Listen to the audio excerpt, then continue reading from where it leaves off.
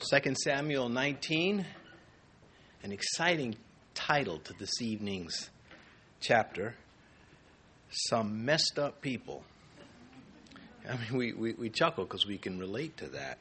So can God. Messed up, adversely altered, less than what it should be, what it could be, what it is meant to be. That is what happens, or what has happened when we say something is messed up. It's not right. And for us, this historical record, all of the historical records in Scripture carry spiritual instructions. That's why they're so meaningful to us. That's why this is more than literature. It is the Word of God. Paul said to Timothy, the man of God, that the man of God may be complete, thoroughly equipped for every good work. And that's why we study the Scripture. One of many reasons why. In forming our opinions about King David, the giant killer, the sweet psalmist of Israel, the lamp of Israel, we have to be careful that we do not bypass what the Scriptures state about the man, not only in the record, but overall. He is the most mentioned human being in the Bible.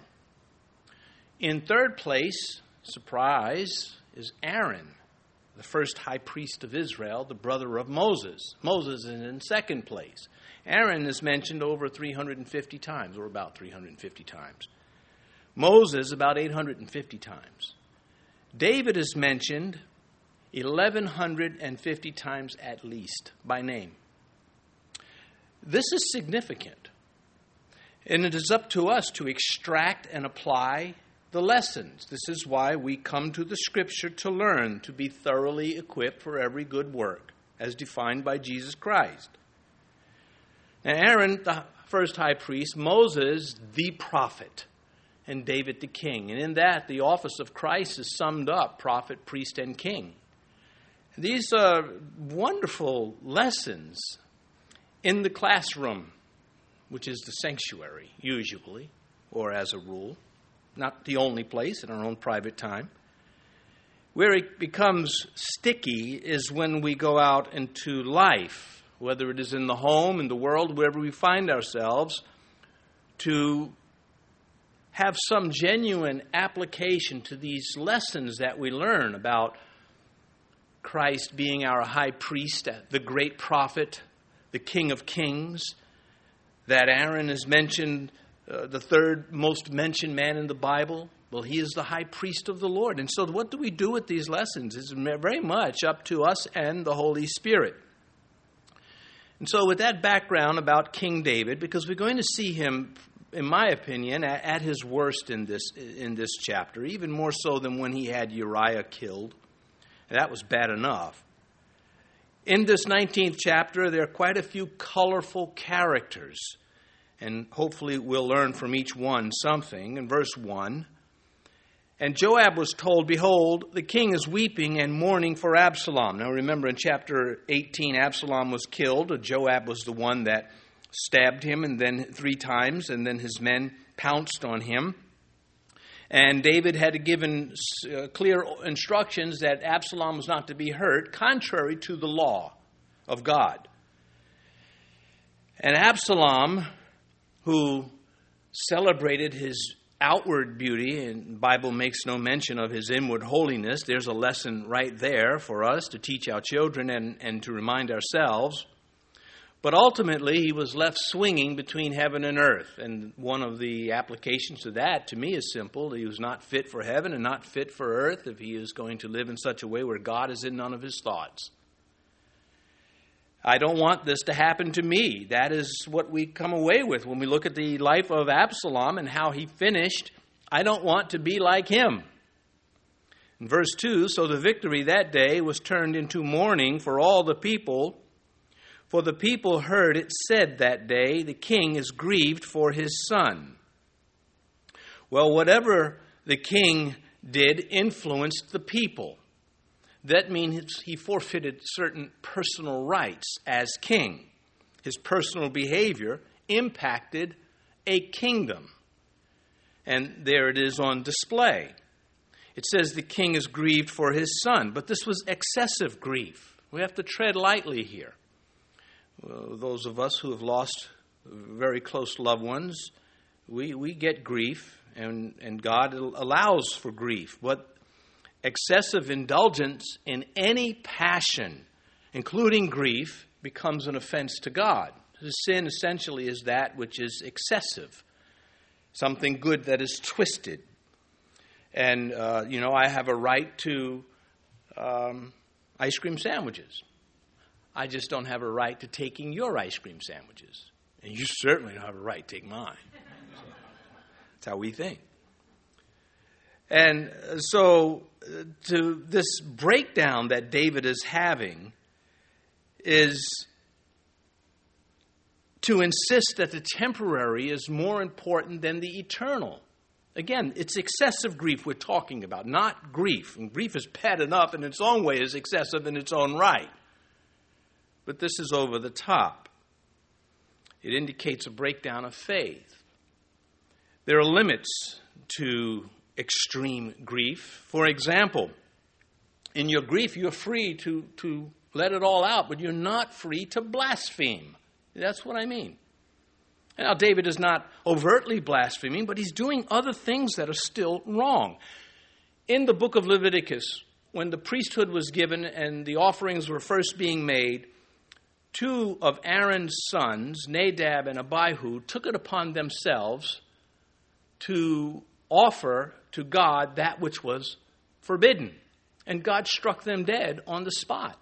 And right after that, we pick it up in Leviticus 10. In verse 1 it starts, and then this is the response. And Moses said to Aaron and to Eleazar and Ithamar, the sons of Aaron, brothers of Nadab and Abihu, who were struck dead, do not uncover your heads, nor tear your clothes, lest you die, and wrath come upon all the people. But let your brethren, the whole house of Israel, bewail the burning which Yahweh has kindled. So there are borders put on everything we do, because sin looks to trespass, push us past the border, so that we become trespassers. We're now engaged in things that God is no longer pleased with. And David, he needed to be at the head of his kingdom. He needed to be at the gate of the city.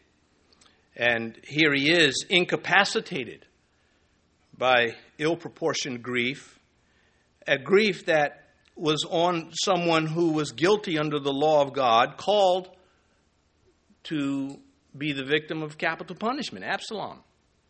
Again, Exodus, again from last week, I'm saying. And he who strikes his father or his mother shall surely be put to death. And then again, Exodus 22, verse 28. You shall not revile God nor curse the ruler of your people. Well, Absalom was in violation of both of those.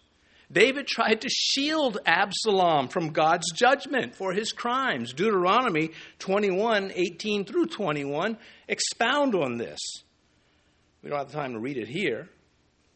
Absalom had created a lose-lose situation for everybody. I hope I'm not distracting you, fussing with a button up here. It's like, how's he going to preach the word of God? He can't even get a button undone. Well, it's a skill level that you might not be familiar with. There it is. Anyway, verse 3. And the people stole back into the city that day, and the people who are ashamed to... Pardon me, let me reread verse 3. And the people stole back into the city that day as people who are ashamed steal away when they flee in battle. So here we see the fruits, the ill-gotten fruits of what David had sown in his inordinate grief.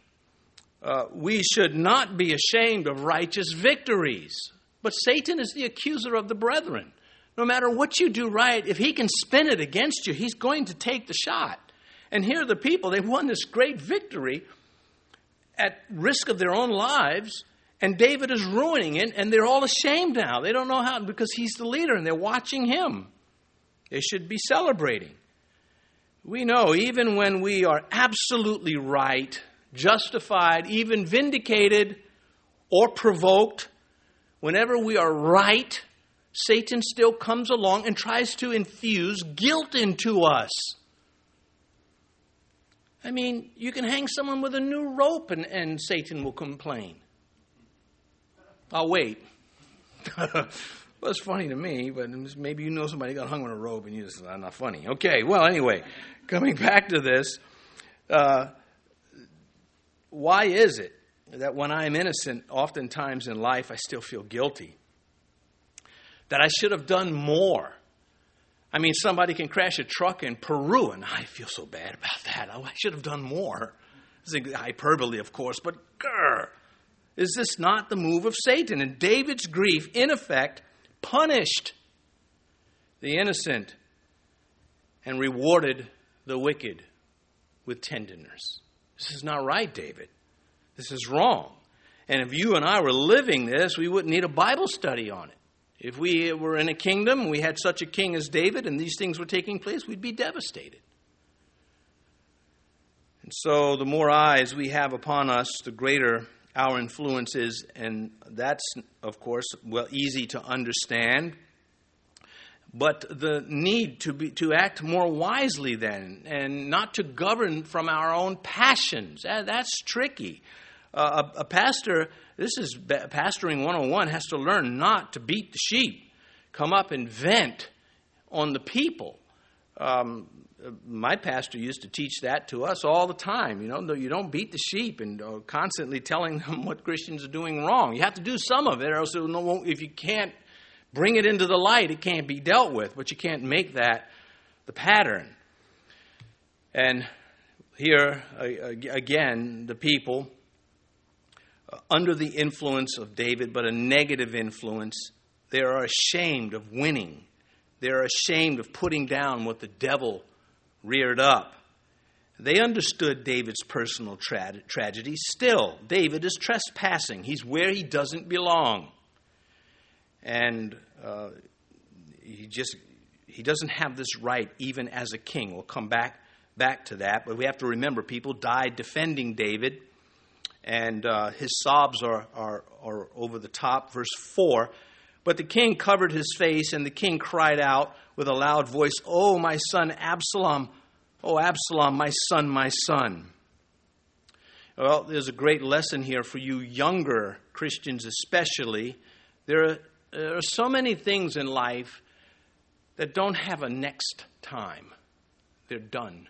You've missed it, or you didn't miss it. And to learn how to pay attention to these things are very important.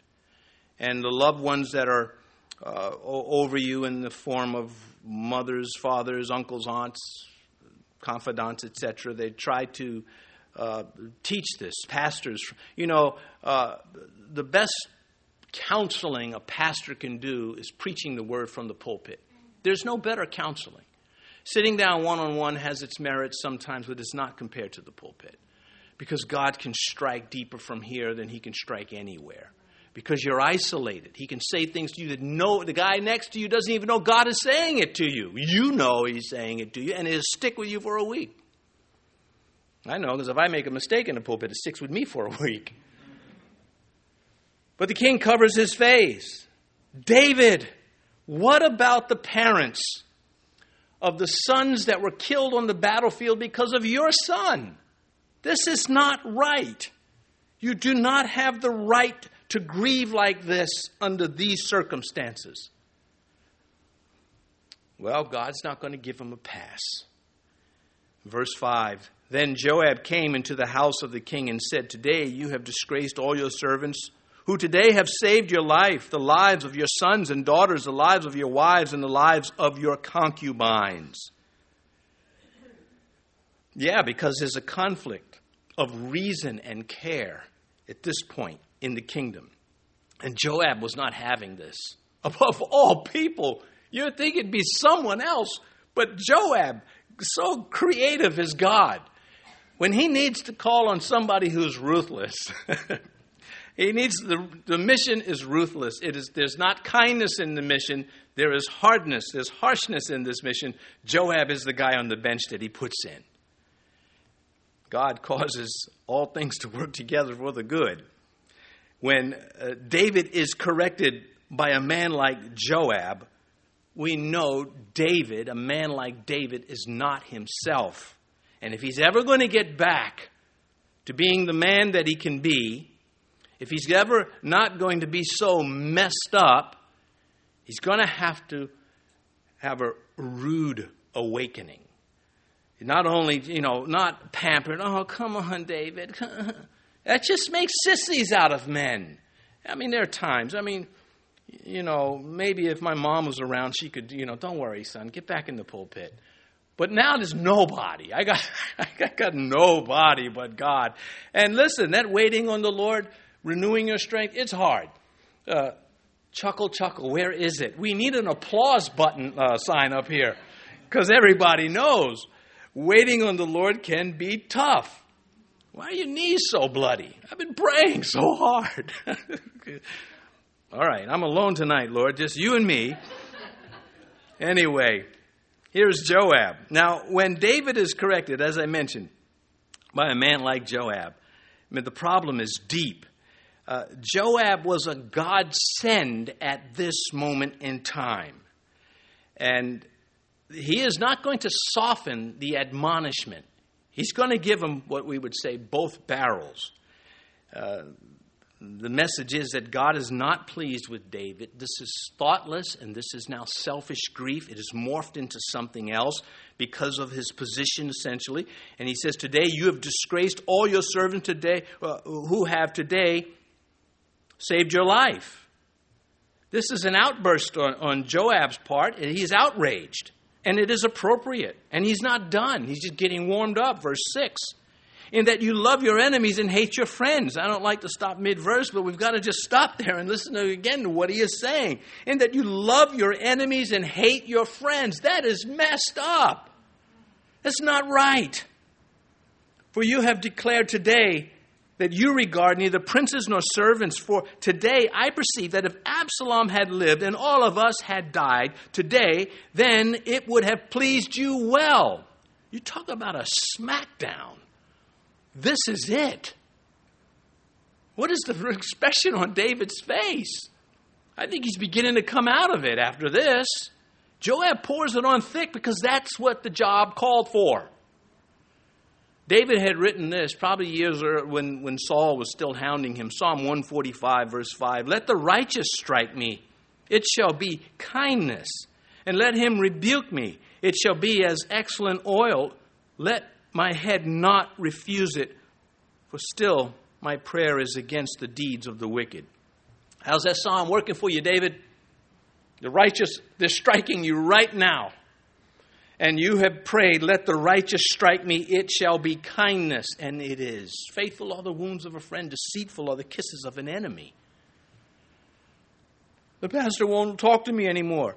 Yeah, because you won't listen to the biblical advice. What's he supposed to say now? He won't let me waste his time. Yeah, well, your time is more special than his. And not only pastors, friends have to suffer that from friends. How come you won't let me come and just, tell you all my bad stories and ask for your advice? Because every time I give you the advice to keep you out of the bad stories, you don't take it, you get back in the problem. Ugh! I can still speak New York. I can go faster. Anyway. It's interesting. There was no poem needed to tell David at this point. Joab, can you imagine him, David, let me just sing you a little song about what you're doing wrong. No, this is time for prose to give it to you. Not even kings have the right to behave any way they choose. And if they do behave that way, that doesn't mean they have the God-given right. That's what's going on here. We live in an ATM society. Attention to me. And God is not pleased with that. When King Jehoshaphat, who had this problem of hanging out with bad boys, he was a good king, but he just liked, I don't know, it was in his heart. Maybe he felt, I can win these guys. It always failed. And great lessons in that, and picking friends and people who you want to be around with and go to war with. And so evil Ahab convinced, come on, let's go to war together. We'd be invincible. We're like the dynamic duo. And they get to the combat zone. Okay, I'll put my camis on and take off the king's robe. And you put this bullseye on and a crown on your head. And you go out to battle. And Josephat, okay. And then Jehoshaphat gets surrounded and calls out to God. And the Bible says that God delivered him. And he did. But he didn't deliver Ahab. Our archer at adventure took him out. So Jehoshaphat comes back home, the head of the parade. And they're whistling, the Bridge on the River Kwai song. Which can also be used for car commercials. But anyhow, 2 Chronicles chapter 19. The prophet of God says, I'm not having this from Jehoshaphat. He's my king, and I want to keep him right. He needs to be straightened out because he does not have the right to do this. And this is where we pick it up. 2 Chronicles 19. Then Jehoshaphat, the king of Judah, returned safely to his house in Jerusalem. So he's feeling pretty good. And Jehu, the son of Hanani, the seer, went out to meet him and said to the king Jehoshaphat, should you help the wicked and love those who hate Yahweh? Therefore the wrath of Yahweh is upon you. Well, Jehoshaphat, being a good king, scrambled to fix it, and the wrath did not come on him. But should you help the wicked and love those who hate Yahweh? Man, that's intense. Other prophets have done that and been threatened. But Jehoshaphat recognized the king does not have a right to behave any way he wants. A Christian does not have the right to behave any way we want. And yet the Christians do it all the time. That's why churches implement policies to keep it under control. And so here, it hurts to see a king like David put in his place by a subject. That is Joab is not that important for this statement. By anyone in his kingdom, to have to put him in his place, it is painful to watch. But it has to be, and it is David's fault. Solomon writes about this kind of thing in Ecclesiastes. There in Ecclesiastes 10 in verse 5, he says, this is an evil I have seen under the sun, as an error proceeding from the ruler. Now he's talking about a role reversal. Folly is set in great dignity, while the rich sit in a lowly place. I have seen servants on horses, while princes walk on the ground like servants. He's saying this is not right. There are some protocols that are good for us, and when they are reversed, they're not good for us. And that's what we're looking at here.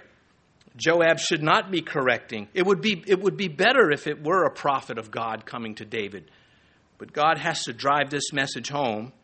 In verse 7, now therefore arise, go, Joab still speaking to David, go out and speak comfort to your servants. For I swear by Jehovah that if you do not go out, not one shall stay with you this night, and that will be worse for you than all the evil that has befallen you from your youth until now.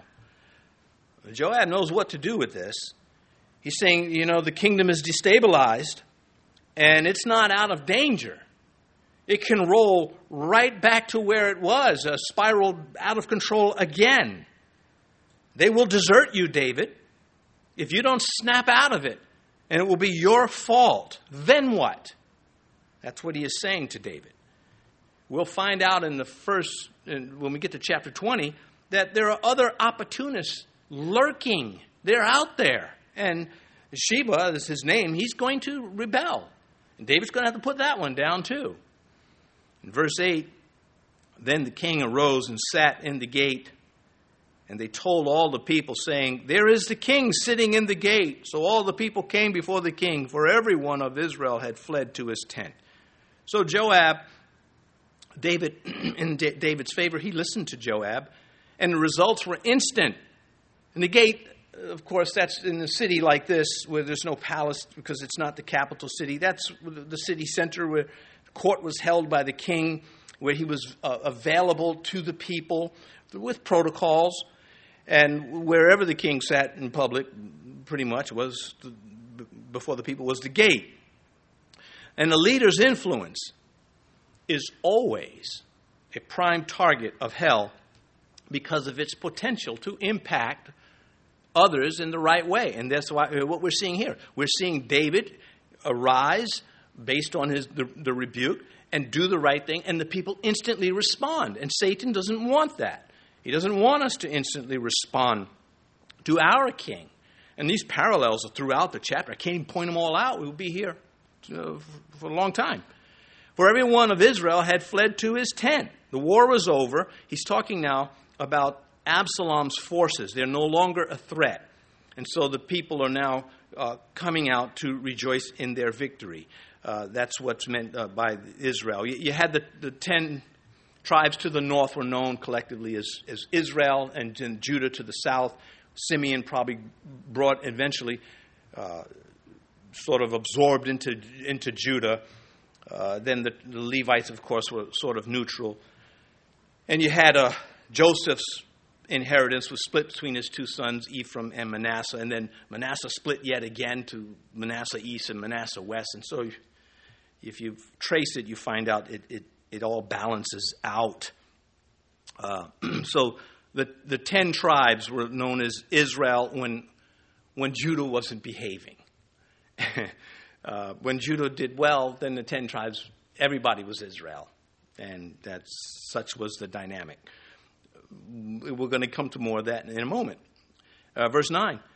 And now all the people were in a dispute throughout all the tribes of Israel, saying, the king saved us from the hand of our enemies. He delivered us from the hand of the Philistines. And now he has fled from the land because of Absalom. Verse 10. But Absalom, whom we anointed over us, has died in battle. Now, therefore, why do you say nothing about bringing back the king? So if you were watching a movie, the scene would shift from Mahanaim, where David is located physically, and it shifts probably to Jerusalem, could be some other tribal territory where they're having this meeting. And so here are the 10 tribes that sided with Absalom. Judah that sided with Absalom is not yet in this picture. They're coming in a moment. What they're saying is, listen, David, he did save us from the Philistines and other enemies. We can't dispute that. Listen, David on his worst day was better than Saul on his best day. And, how they just lost sight of this. Why? Because they're messed up. That's why. They're all messed up. Everybody in this chapter has got a problem of some kind. Even the good guys have got problems here. As things being what they not what they should be. Anyway, the absence of the exiled king meant that it wasn't strife was on the horizon, and they had to do something about this. And so they reasoned with themselves. They're saying siding with Absalom was a flop. That's what they're saying. Now what do we do? We better say sorry to David. That's what that 9th and 10th verse is all about. And this is going to lead to another confrontation. And then another confrontation after that. And so next time you say, boy, what's next? Remember, it's a standard operation procedure here on earth. Verse 11. 1911. What a nice number. Anyway, so King David sent to Zadok and Abiathar the priest, saying, speak to the elders of Judah, saying, why are you the last to bring back the king to his house, since the words of all Israel have come to the king to this very house? Verse 12, you are my brethren, you are bone of my bone and flesh of my flesh. Why then are you the last to bring back the king? So now the camera shifts again. So it's not in Mahanaim where David is. Well, he's the one sending the message. It's not with the northern tribes. It's now with the large tribe of Judah, which is Jerusalem is in Judah's territory. Zadok and Abiathar, of course, were loyal to David. They were the priest, and he is sending correspondence. They are representing David there in Jerusalem. Word has reached Jerusalem about what the 10 tribes have said. David Hayes saved us from the flop with Absalom. Let's make it back with David. That word comes to him. Well, David now has got to play politics, unfortunately, because everything's all messed up. And he cannot just authoritatively, I'm the king, and I'm coming back to Jerusalem, which we would think. It's a little bit more sensitive than that, and he knows this. If he were on top where he used to be, we wouldn't be in this mess, but he wouldn't have to do it this way. But he's not that man yet, as I keep mentioning. In verse 11, it says, speak to the elders of Judah. Now here's the politics. They and Judah likely feared that David was from the tribe of Judah, David might want revenge on them for siding with Absalom.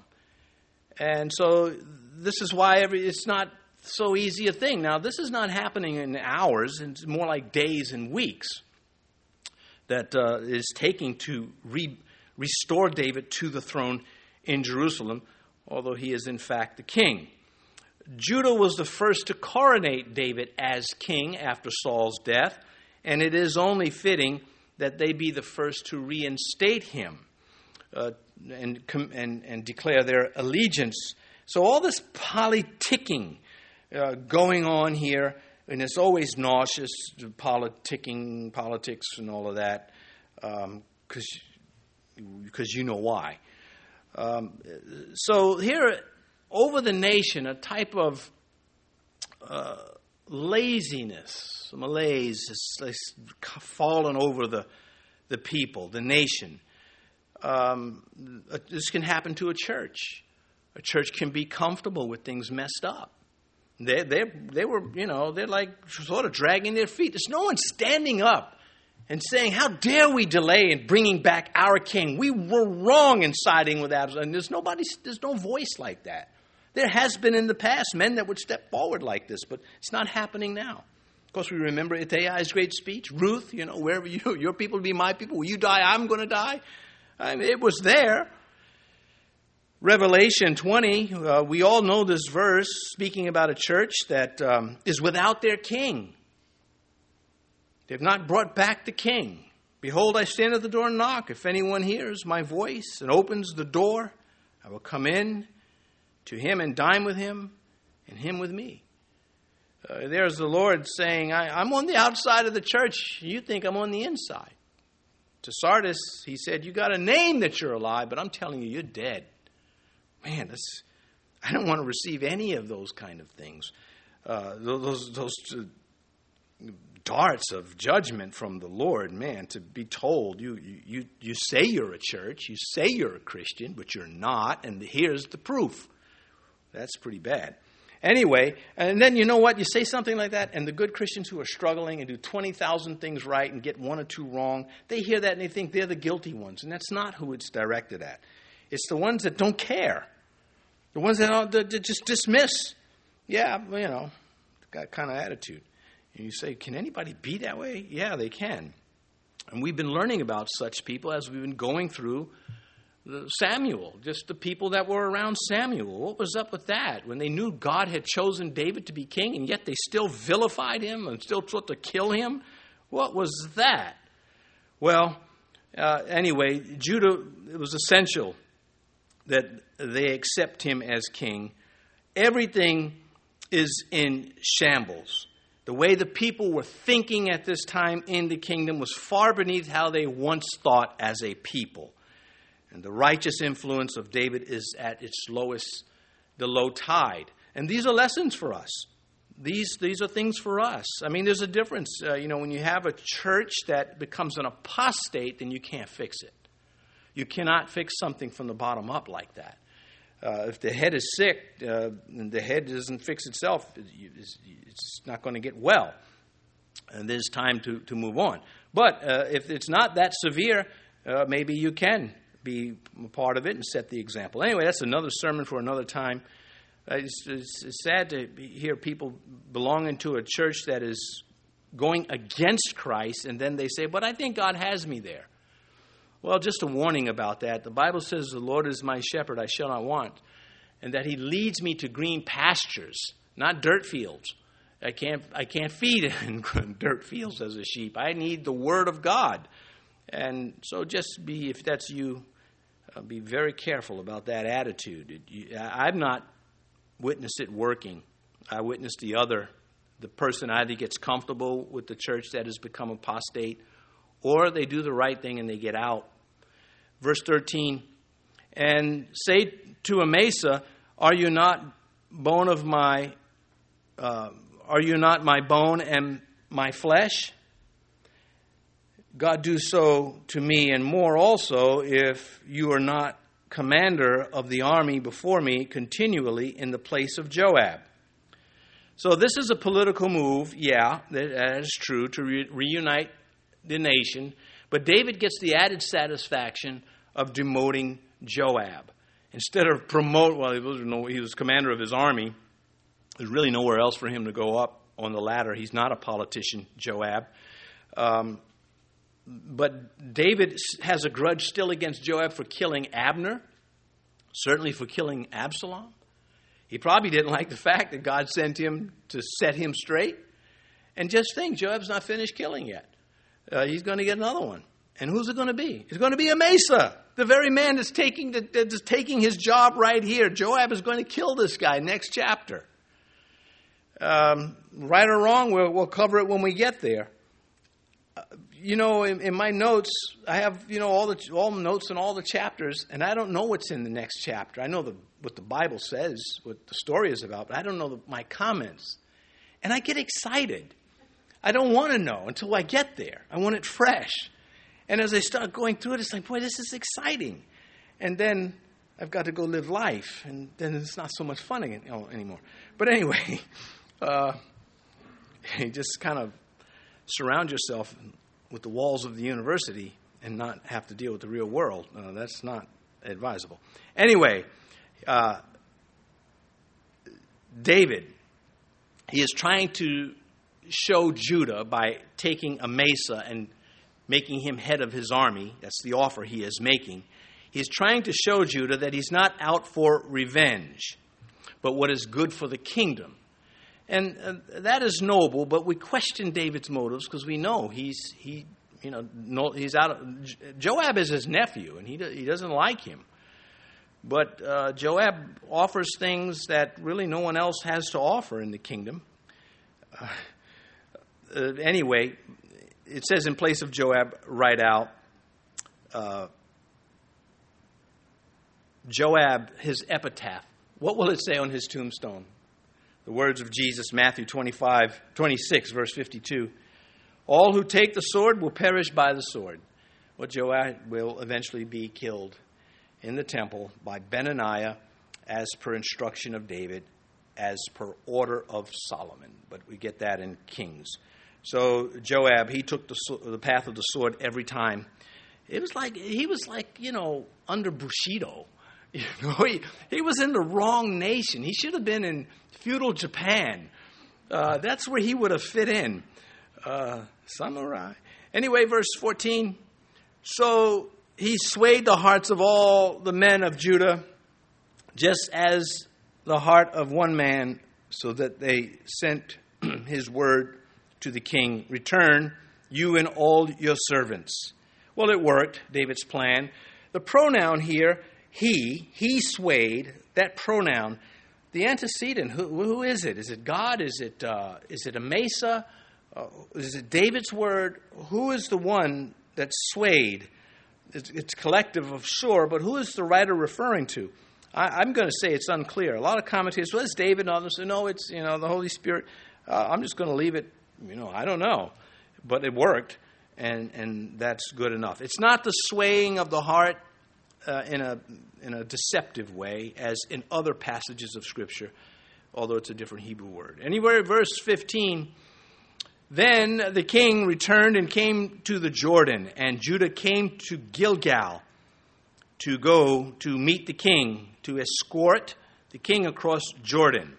So, about 31 miles from Mahanaim, Judah marches her armies to Gilgal. That was the first camp of the Jews when they entered the Promised Land, where God rolled away the stone of shame from them trekking the wilderness for their faithlessness.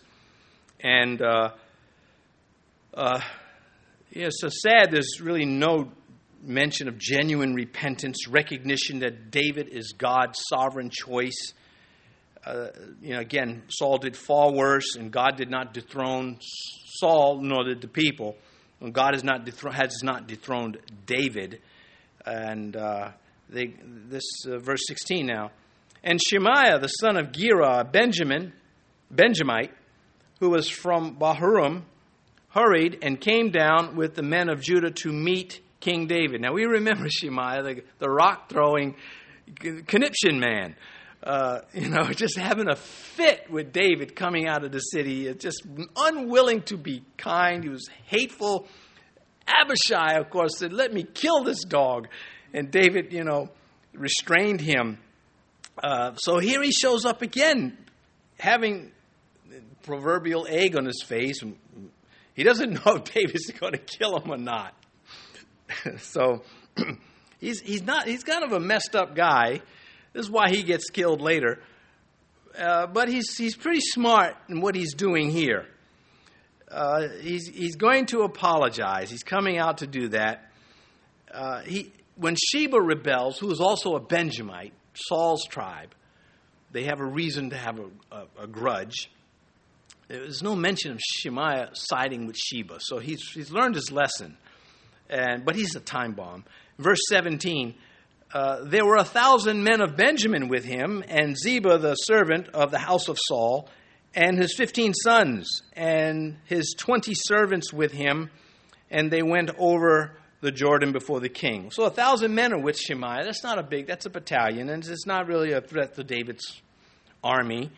But what he is doing, what Shemaiah is achieving, he's saying, "Look, David, I have 1,000 men from Benjamin, the tribe that you would think would be against you, and we're welcoming you back. We are submitting. We're surrendering." So he's proving to David, at least he's hoping to prove to David, that he is more of an ally now and not an adversary. But in that number with Shemaiah is Ziba, the zebra, that monochromatic creature that, I watched this whole documentary on why animals have these some of them have these colors. And zebras, they mesmerize their stalkers. They're like, "Whoa, I can't find that guy. What happened?" Is when there's like 20 of them running, he gets, blurry vision. So the lions have developed these glasses that 3D lenses that I'm not lying to you. Anyway, so he's showing his influence. But Ziba's in that number. He is a Benjamite. He's careful to line up with the welcoming party, but he's still a creep. Verse 18. Then a ferry boat went across to carry over the king's household and to do what he thought good. Now Shemaiah the son of Gera fell down before the king when he crossed the Jordan. This is interesting. This is the only mention of a ferry boat in Israel, not a ferry boat. That would be something else, but a ferry boat. I find it interesting because I never would have thought that the Jordan had a ferry going back and forth. I figured that they'd, swim across, wait for the waters to go down. But it's nice. There are several of these in this chapter. For instance, we're going to get to Mephibosheth, and he doesn't trim his mustache. I bet you they had scissors. What else do you trim a mustache with? A razor? Maybe, but trimming and shaving are two different things. Anyway, we'll come to that. Verse 19. Then he said to the king, this is Shemaiah speaking, "Do not let my lord impute iniquity to me, or remember what wrong your servant did on the day that my lord the king left Jerusalem, and the king, that the king should take it to heart." Well, he's fearing for his life.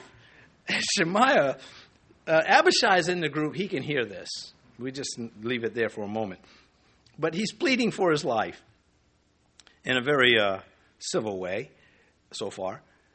Verse 20, "For I, your servant, know that I have sinned. Therefore, here I am, the first to come today of all the house of Joseph to go down to meet my lord the king." An alternate way of the 10 tribes is saying the house of Joseph because Ephraim was a large tribe and Manasseh, and they had a lot of influence.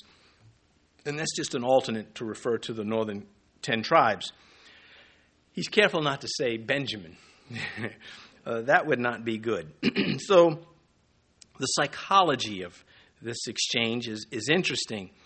Of course, verse 21, we'll let the story tell. "But Abishai, the son of Zeruiah," that's David's nephew, Joab's older brother, "answered and said, 'Shall not Shemaiah be put to death for this? Because he cursed Yahweh's anointed.'" See, Abishai doesn't buy it. He's saying, I wanted to kill this guy before, and this is the second chance. That must be the Lord. That's, we all have a little bit of Abishai in us to defend the Lord when he is insulted. Who doesn't want to go upside Caiaphas' head in the court? What believer does not want to take Annas outside to give him a thorough beatdown as an Abishai? Because there's that sense of loyalty, and it's misplaced, of course. That's what Peter did when he hacked Malchus' ear. He was being Abishai, defensive of the king's interests. And I get in trouble like that sometimes. Like, what? What do you want to do with the church? You want to walk on the sidewalk? You can't walk on the sidewalk. It's God's house. You could just get... that's not really happened like that. But there are other little things that, I feel my flesh surging up in the name of the Spirit. And it's not the Spirit, it's the flesh. So I love Abishai. He's always in close proximity to David. He's always ready to kill somebody who bothers David. But there are lessons from this, and we're going to cover some of them. He's all business in defense. David knew how to sin. We know that. And he knew how to be forgiven. But that's not the whole story. He knows how to forgive. The parable of the Lord about the servant that was forgiven this huge debt and wouldn't forgive someone who owed him this tiny debt. That's pictured here. The great truth of the gospel is that Christ forgives sinners. And we're looking at King David saying, I know what it's like to really mess up. And I know what it's like to be forgiven. And God is certainly holding me accountable to my sin, but he has put my sin away. So, true, if we drop our weapons against the King, the Lord Jesus, we will be at peace with him. Paul said this to Timothy, this is a faithful saying and worthy of all acceptance. This evidently was a common phrase in the early church. That's why he's saying this is a faithful saying and worthy of all acceptance. That Christ Jesus came into the world to save sinners. And then he adds, of whom I am chief. Now you remember earlier he said, I am a sinner, Paul did. And it sort of escalated to the point where he said, he said he was a sinner above all the others, and now he's the chief of sinners. So the older he got in his faith, the more aware of his personal sin Paul was. Maybe you used to love the Lord, be hot for him, and now not so much. Well, that wasn't Paul. Paul intensified. He intensified in his faith as he got older. He said, what do you mean crying for me? I'm ready to go to Jerusalem and die for Christ. He was an older man by the time he's saying this, until ultimately he's in jail. The time of my departure is at hand. Finally, there's laid up for me the crown of righteousness, which the Lord, the righteous judge, will give to me. And so he gets intensifying in his Christianity and not saying, man, I gave it my best shot and just life didn't turn out the way. I'm depressed when I'm not around people. When I come around people, I put on this happy face. And well, that's fighting. That's warfare. If that's you, you're just fighting. What's the alternative? To drag your knuckles all the time and drag down everybody with you. I'd like to go out, faith blazing, if I could, but it's not easy. So, coming back to Abishai, remember he wanted to strike the death blow on Saul. When Saul was lying in the camp and David said, who wants to come with me to spy out Saul? And Abishai says, I'll go with you. And they come down right into the camp. Everyone's sleeping. And they're standing over Saul, and Abishai says, 1 Samuel 26, verse 8, then Abishai said to David, God has delivered your enemy into your hand this day. Now, therefore, please let me strike him at once with the spear, right to the earth, and I will not have to strike him a second time. He knew how to take care of business. David keeps him close. But his quick draw solutions weren't David's heart. Abishai still, remember, David taught these men how to respect the king. David taught them how to be kind to their enemies without letting their enemies destroy them. And when he had to, of course, David would draw swords with the enemy, and we'll see that later in Samuel. Verse 23. Therefore the king said to Shemaiah, you shall not die, and the king swore to him. John's Gospel, chapter 6, verse 37, all that the Father gives me will come to me. Now, who are those that come to the Lord that the Father gives him? There's only one type, Messed up people, sinners. There are no good people in the presence of God compared to God. Jesus continues, and the one who comes to me, I will by no means cast out. Thank you, Lord. So you could put your picture next to that verse. Verse 24. Well, we better get going here because we got there's so much happening. Now Mephibosheth. Remember Jonathan's son, Saul's grandson, a Benjamite. Mephibosheth, the son of Saul, verse 24, came down to meet the king.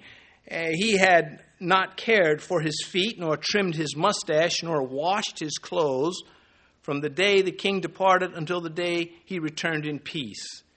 And this man is magnificent. He's an invalid. He was dropped as a child, handicapped, and maybe it's a better. And so evidently there was some care he had to take of his feet.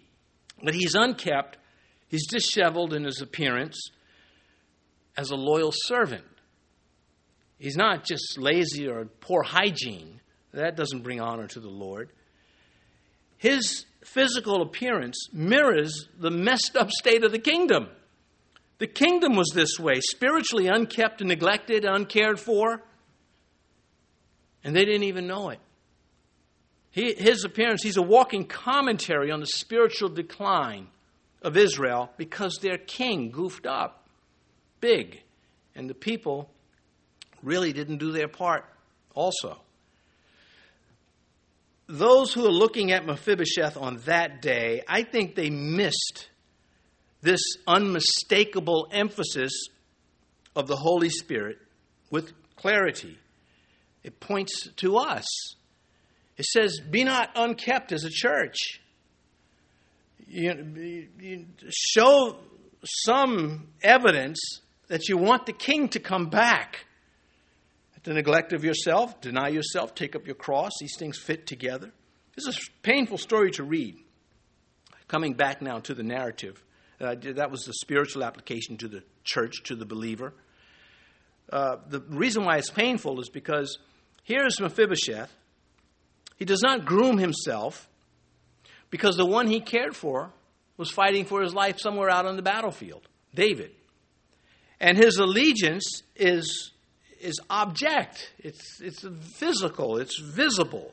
David can look at Mephibosheth and see he does not look like the prince that he was when he dined at David's table. He is loyal to David. And we're looking at the evidences of him longing for the king to come back, waiting for his return, denying himself. This is serious because had Absalom or his loyalists discovered that Mephibosheth was so taken by David, they probably would have executed him. David can't miss that. Verse 25, so it was when he had come to Jerusalem to meet the king that the king said to him, why did you not go with me, Mephibosheth? Well, it's a fair question because he'd been lied to by Ziba the zebra. Mephibosheth's behavior is exemplary. It is a rebuke to David's mistrust, and that's what we're getting to. David can't miss this. David was, he was a poet. He was a sensitive man. And when it came to things like this, he would have picked it up. How he's handling it, I think is terrible how he handles this. The sight of Mephibosheth gave David the other side of the story that Ziba didn't tell. Verse 26, and he answered, O my Lord, O king, my servant deceived me. For your servant said, I will saddle a donkey for myself, that I may ride on it and go to the king, because your servant is lame. My servant deceived me. My servant slandered me also, to the king no less. Proven tactics of Satan. When I say proven, they work. Satan has tactics that work, and we do too. Revelation 12, verse 9, so the great dragon was cast out, that serpent of old, called the devil and Satan, who deceives the whole world. Now, verse 27 of 2 Samuel 19. And he has slandered your servant, my lord the king. But my Lord, the king, is like an angel of God. Therefore, do what is good in your eyes. When he says the Lord, David is like an angel, he's saying your judgments are right. You have the ability to judge because God is with you. That's what he is saying to David. I've stated my case. You're the judge. Again, this could have cost... What Ziba did could have cost Mephibosheth his life. David could say, you know what? You lied. You sided with Absalom. You could have killed him. Again, this proverb, we've read it a few times. It's very important. Proverbs 18:17. The first one to plead his cause seems right until his neighbor comes and examines him. So the guy that gets to speak first may sound like, wow, they did all that other guy is so mean. And then you hear the other side of the story. So just remember that. It's not right to say, well, you know, there's two sides of the story and both sides are problems. No, sometimes it's one. Sometimes it's one knucklehead, one fool causing all the problems. The other one is right and innocent. That is a fact. And this is the case with Mephibosheth. He did nothing wrong. Ziba did it all. And so verse 28, I get animated, you know. I don't like these guys. And thank you, Lord, we're going to get a new nature in heaven. So if we see any of them in heaven, we won't get them. I'm going to get you. You are, Ziba. Anyway, verse 28.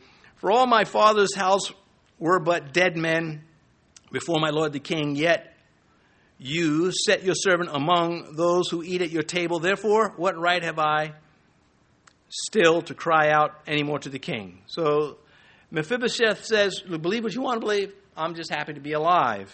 Verse 29. So the king said to him, why do you speak any more of your matters? I have said, you and Ziba divide the land. What? That's wrong. Ziba gets rewarded. He increases his portfolio. Mephibosheth decreases or has a decrease. David has disciplinary deficiency disorder. There we go. Triple D. He just, they make them up. I can make them up. Anybody can point out the house is on fire. How to put it out, that's the problem. Well, anyway, David now has more unworthy people around him than ever before. This is messed up. It is. As I'm reading it earlier today, I said, but this is just messed up. It's just life. Life is that way. Just the way other people drive. You say, well, not which ones? All of them. If I'm driving, everybody's in the way. Anyhow, even when they do right, I know they're up to no good. I can tell. Verse 30. Then Mephibosheth said to the king, rather let him take it all, inasmuch as my lord the king has come back in peace to his own house. The word rather in the Hebrew, it's emphatic. It's not rude. It's sort of like, yeah, keep it. But not rude. But he said, let him keep it. I don't care about that. There's emotion in that. And he gets the last word, and it is profound. What happened? Did David go back to the palace? You know what? Ziba lied. And how come Abishai said, let me kill Ziba? But anyway, where is David, the hero of the Elah Valley and the hero of En-Gedi? Bad move, David. And it bothers me because you don't want to see evil get anything. I don't want to compromise a bit with evil.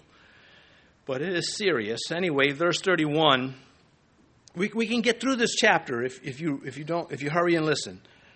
There's another great guy. Barzillai the Gileadite came down to Rogelim. Let's change the names. Mitch from Staten Island came down to Brooklyn. Something easy to read. And went across the Jordan with the king to escort him across the Jordan. Barzillai, his name means a man of iron. I like that, but I'm glad my mom did not name me that. Anyway, he's a trustworthy ally and friend, and he is very rich. There are great rich men in the Bible, and there are some pretty bad poor ones. Let's not be unfair in our analysis of people. Usually when people badmouth the rich, they're just jealous. If you don't badmouth them, they might feel sorry for you and give you some money. I got stories. I can't tell them. We don't have any time. Anyway, David was his beloved monarch, and he is going to make sure that he escorts David across the Jordan. He risked his life for David by siding with him, bringing out supplies earlier. Verse 32, now Barzillai was a very aged man, 80 years old. That's not, he's just a kid.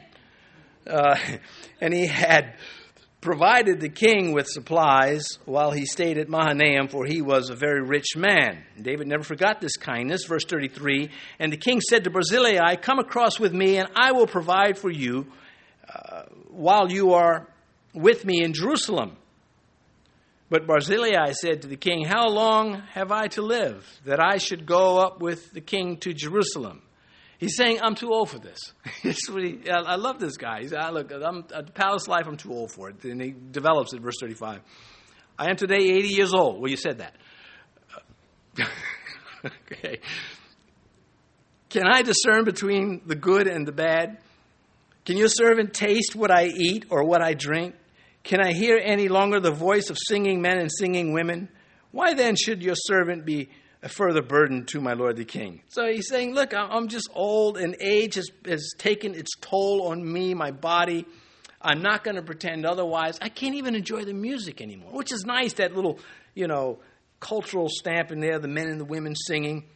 And I can't even taste my food anymore. I got to eat crunchy things so I know I'm chewing. He just right out with it. He's like, oh, look, I'm too old to mince words. Verse 36, your servant will go a little while across the Jordan with the king, and why should the king repay me with such a reward? That's a nice way of saying, listen, David, I'm rich anyway. There's nothing else I can do. What am I going to do anyway? They haven't even invented jet skis. Verse 37, please let your servant turn back. Where are we? Okay, we got 3 minutes, or else the kid teacher, they riot. And so we'll just finish this up. Your servant will, verse 36, verse 37, please let your servant turn back again, that I may die in my own city near the grave of my father and mother. But here is your servant Kimham. Let him cross over with my lord the king and do for him what seems good to you. This part here about his mother and father is kind of unique. Usually he would say my father's house, but here he says my mom and dad. It shows up other places, but not that often. And so it's another nice touch. Verse 38. The king answered, Kimham shall cross over with me, and I will do for him what seems good to you. Now, whatever you request of me, I will do for you. Then, verse 39, all the people went over the Jordan. And when the king had crossed over, the king kissed Barzillai and blessed him, and he returned to his own place. And verse 40, now the king went to Gilgal. Kimham went on with him, and all the people of Judah escorted the king, also half the people of Israel. Just then all the men of Israel came to the king and said to the king, why have our brethren, the men of Judah, stolen you away and brought the king, his household, and all David's men with him across the Jordan? Nice. They're going to pick a fight now about who gets to escort the king. We want to be first in the parade, just in the flesh, verse 42. So all the men of Judah answered the men of Israel, because the king is a close relative of ours, and we have automatic rifles. Why then are you angry over this matter? Have we ever eaten at the king's expense, or has he given us any gift? So they're insisting that they've never taken advantage of the privileges that they have of being from the same tribe. So why are you making a fuss out of this? Verse 43, and the men of Israel answered the men of Judah and said, we have 10 shares in the king. Therefore we also have more right to David than you. These are messed up people. Why then do you despise us? What? Who said that? We're just parading back. Were we not the first to advise bringing back the king? Oh, you can play that card.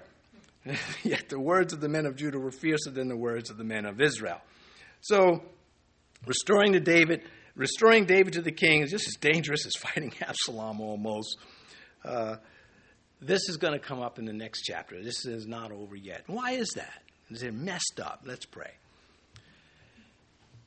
Our Father, What education on human behavior.